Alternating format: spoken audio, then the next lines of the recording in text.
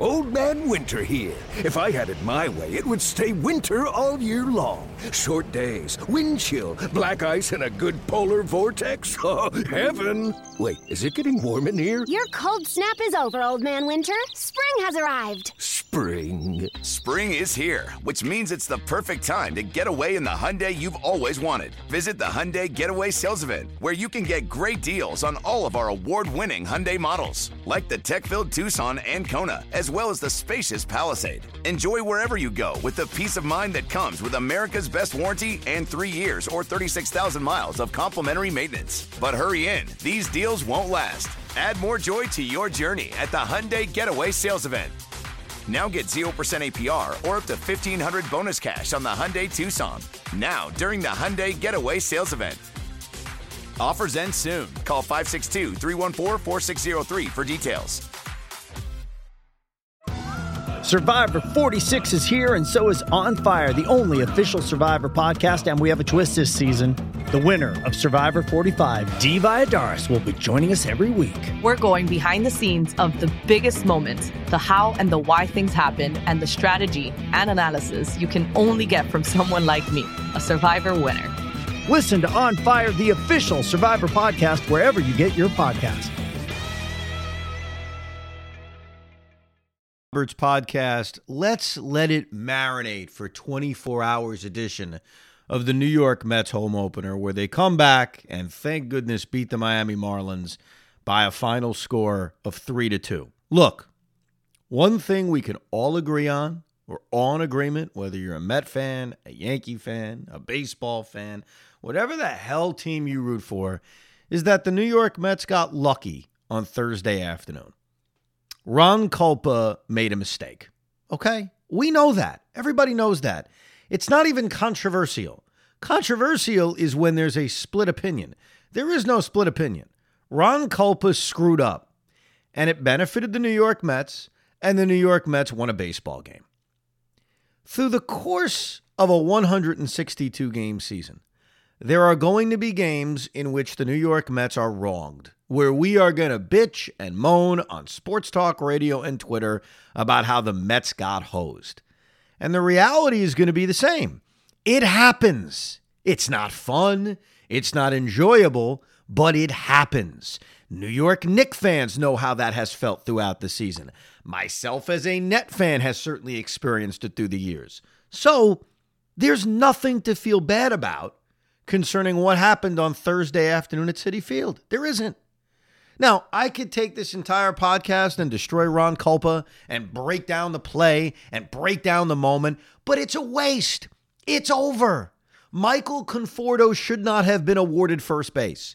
It was a strike. Ron Kulpa had the authority to say, I don't care if it grazed you. It's in the strike zone. Strike 3. Let's go to the 10th. And then you know what we'd be bitching about, win or lose? We'd be bitching about the extra inning rule because it's universally hated. But that's for another podcast. That's for another day. So, yes, the Mets got lucky. But let's look at the other things from opening day and really the other things through 4 games of this season. And I'll be the first to admit, while I think we all, and I'm certainly a part of this, will overreact to games early in the season for a few reasons. You overreact to games early in the season because you miss baseball, because it's something that you haven't been able to do in months and months. And also, that small sample size jumps out at you more. And what I mean by that is when a guy goes through a slump in the middle of July, their batting average may go from 288 to 275. It's not as jarring. But when you get off to a 1-for-20 start, that means your batting average is 050. It just becomes more noticeable. So those are always the 2 reasons I think, while as much as we'll say, hey, it's a 162-game season, hey, you can't get nuts, I think that causes overreactions. Missing the game that we love and seeing those glaring numbers in front of you as compared to a slump in June or July where it's not as obvious. But here's the thing that's been frustrating. And for any Yankee fan listening in, I think you understand this.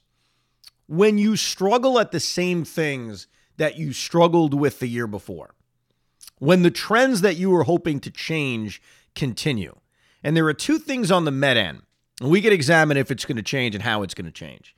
Number 1 is the clutch hitting. Last year, and it was easy to say it's a 60-game season. And I think a lot of us continue to say that as time goes on. My view has kind of evolved a little bit, in which the Dodgers legitimately won the World Series. It was a real year when it comes to who won and who was in the postseason. But the stats, they leave a lot to be questioned because it was a 60-game season. But over the course of a 60-game season, one of the things that derailed the Mets was not just their lack of starting pitching depth, wasn't just their bullpen for the most part was shaky, especially after Seth Lugo was moved to the rotation. It's the fact that the runs scored didn't match how productive their other offensive numbers were because they couldn't get a big hit. And they struggled with it all year for 60 games. Early on, we're seeing the same thing. We saw it on opening day. We saw it in the game against Philadelphia to wrap up the 3-game series. We saw it in the opener of this season on Monday night against the Phillies, where, sure, the big story is Dom not playing, the big story is Jake pulled after 6, and the big story is the bullpen failed, but the Met offense also had a chance to break it open. Do I think that'll change? I still think that. I still think that if you get on base enough, if you've got a team that hits enough home runs, and I think they do, I think Lindor will hit 30. I think Alonso will hit 30. I think Conforto will be around there too, that the offensive numbers will clump. The clutch hitting is just, I do really think at the end of the day, it'll start to even itself out. But it's frustrating that that trend is continued from last year. And here's the other reality. And I know this kind of delves into the whole long-term Conforto discussion. Michael Conforto's track record over the last few years, even a year like last year where in the 60-game season he put up really good offensive numbers, his clutch numbers leave a lot to be desired. And so that's what feeds into this narrative of Michael Conforto puts up empty numbers. Michael Conforto isn't clutch.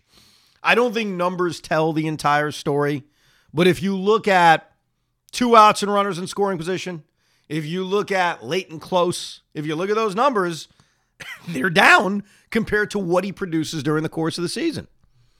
And for a guy hitting third, which is still, look, if it's not the primo spot in your lineup, which has now become 2, it's still a rather important spot in your lineup. Michael Conforto's got to step it up. He's got to step it up. And I think what happened on opening day kind of feeds a little bit into that thought about him, where sure he got hit by the pitch, quote unquote, but there was not a Met fan breathing who had confidence Michael Conforto was coming up with a big hit. Not a one. He was also behind in the count, but nevertheless, there was no confidence Conforto was going to come through. But he's the guy, I think, more than any other, that's circled by the Met fan right now, because his overall production doesn't match his clutch numbers. And if the Mets are going to be successful this year, they're going to have to score a lot of runs, because this is a lineup that is built to score a lot of runs. This is a bullpen that is never going to be dominant, in my opinion, unless, we're dead wrong about everybody. This is a starting pitching staff that's led by a big-time legitimate ace, the best pitcher in baseball. Stroman, to me, the jury is still out. I was very encouraged by what I saw by Taijuan Walker in his first start. David Peterson is a major question. We saw him briefly when you really think about it last year, and there were a lot of positive signs from him, but does anybody really know what to expect from David Peterson? Do you know what to really expect from Joey Lucchesi, whether he's starting games or is your bulk guy? And obviously there are major questions about Noah Syndergaard and Carlos Carrasco. So this is a rotation that features plenty of questions. So their bread and butter, besides having the best pitcher in baseball, has to be that they put up big offensive numbers. And when you look at this lineup, they should. Really, they should. They've got a leadoff hitter who's off to a great start in Brandon Nimmo, who even when he isn't hitting for a high batting average, will get on base 40% of the time. You've got a superstar shortstop that you just dealt out $300+ million to in Lindor. A guy in Michael Conforto, who we just discussed.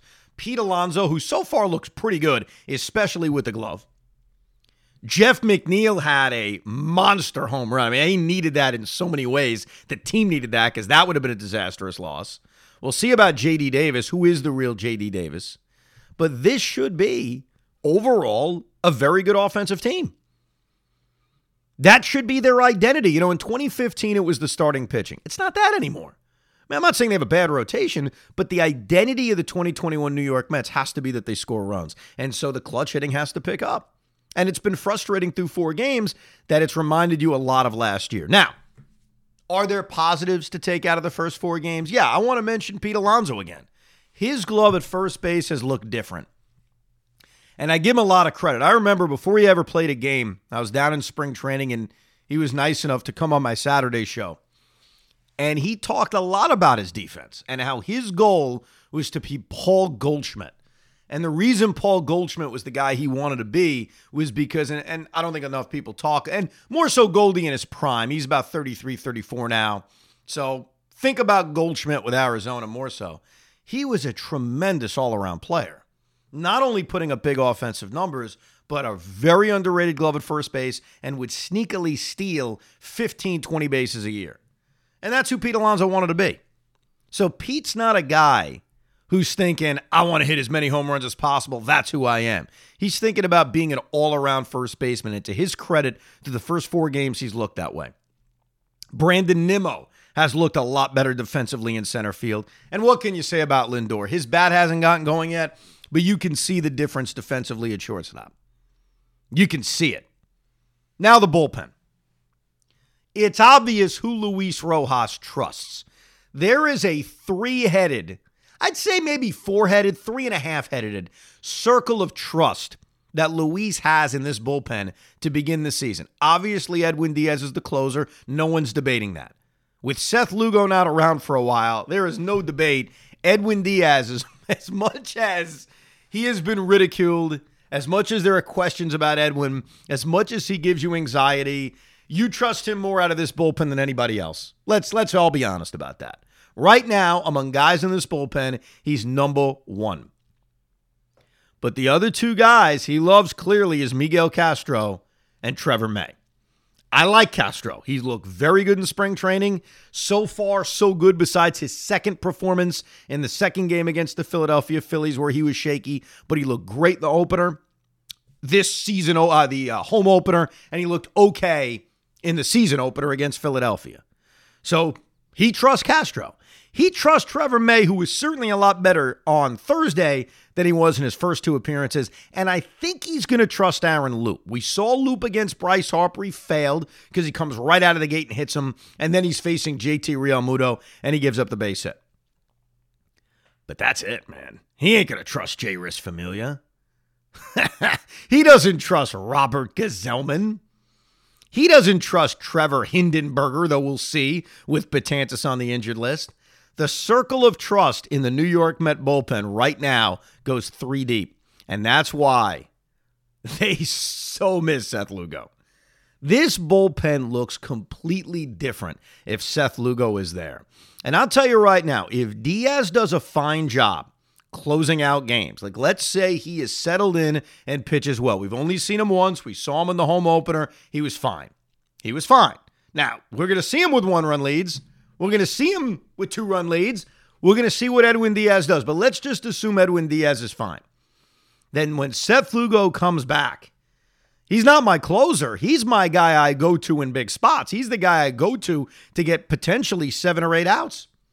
Close game, 2 on, 2 out in the 6th. I'm taking my starter out. I don't care who's up. Who do you trust? They miss him. He changes the entire bullpen upon his return. Entire bullpen. So as much as they may miss Noah, as much as they miss Carlos Carrasco to add depth to that rotation, and look, we'll see how much they miss them based on how Peterson pitches in his second start, how Lucchesi looks. Obviously, so far, DeGrom, Stroman, and Taijuan Walker off to very good starts. Not that you worry about Jake. Now, let me say this about Jake. And I want to do this very delicately because I love Jacob deGrom. I don't have true favorite players. He is a favorite player. Luis Rojas essentially admitted that Jacob deGrom was a part of the decision to come out after 6. And Joe used to bring this up a little bit last year, and I would swat him away. But Joe would say, can Jacob deGrom demand to pitch the 7th inning? Can he demand to pitch the 8th inning? And I'm mixed about it because my old school sensibility says yes. Like, we all love that video of Mike Messina waving off Joe Torre. As much as it didn't work out in the World Series, I never blame Matt Harvey for demanding the baseball to pitch the ninth inning. My big issue is Terry Collins, not even letting him start the ninth, which I didn't agree with, but letting him stay in the game after he walks Lorenzo Cain. But the mentality of wanting to pitch, I don't have a problem with. I have no problem with. But the question I have, and I guess it'll get bigger and bigger as the season goes on, is should we supposed to demand that from Jacob deGrom? Like, watching Monday night in Philadelphia being there, Jacob deGrom should have pitched the seventh inning. But if the pitcher is saying, I'm done, then you can't ask him to pitch the seventh inning. That's the one thing about that Tanaka decision from a few years ago, which was hidden for a while. Remember when Masahiro Tanaka, I know Met fans may be rolling their eyes, but I think this is a good comparison.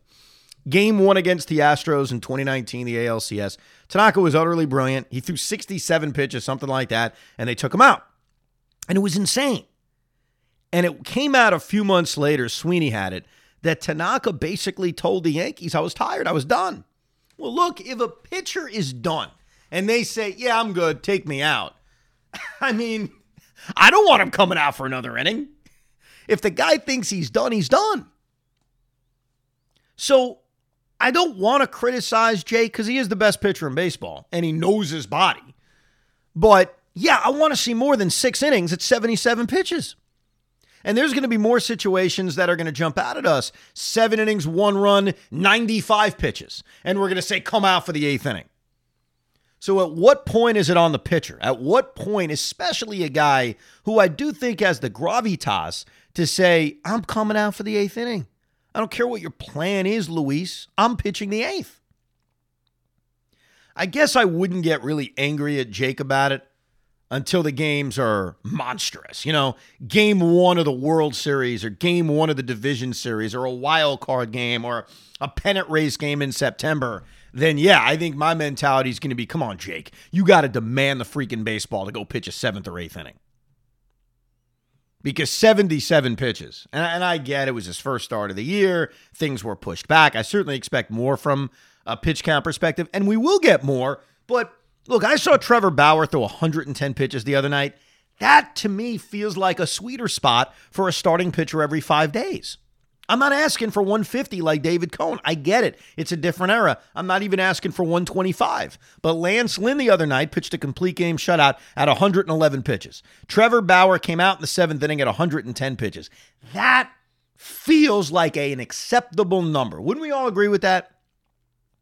And don't give me the, when I grew up, look, we have to accept it's different. I'm accepting it's different. I'm accepting it's a different era. But what I can't accept is 85 pitches. I'm sorry. Even 90 pitches rubs me the wrong way. Can't you get to triple digits? Look, assuming you are effective enough to stay in the game. Look, there are going to be some calls where you're going to see Jacob's done. Stroman's done. Walker's done. Take him out. On Monday night against the Phillies, Jacob deGrom wasn't done. So I'm fascinated to see what happens on Saturday afternoon against the Marlins. But here's the real positive to all of this. There was a baseball game at Citi Field on Thursday afternoon, and there were people in the building. And granted, it was only 8,500. And granted, they still had to play the fake soundtrack of ambient noise and fake crowd noise. But the fact that you can be in the building and watch this team play and scream, let's go Mets at the top of your lungs is awesome. And I can't wait to be in the building. I'm going to go to the Saturday game. I'm going to go to as many games as I possibly can, considering I have 2 kids and a wife.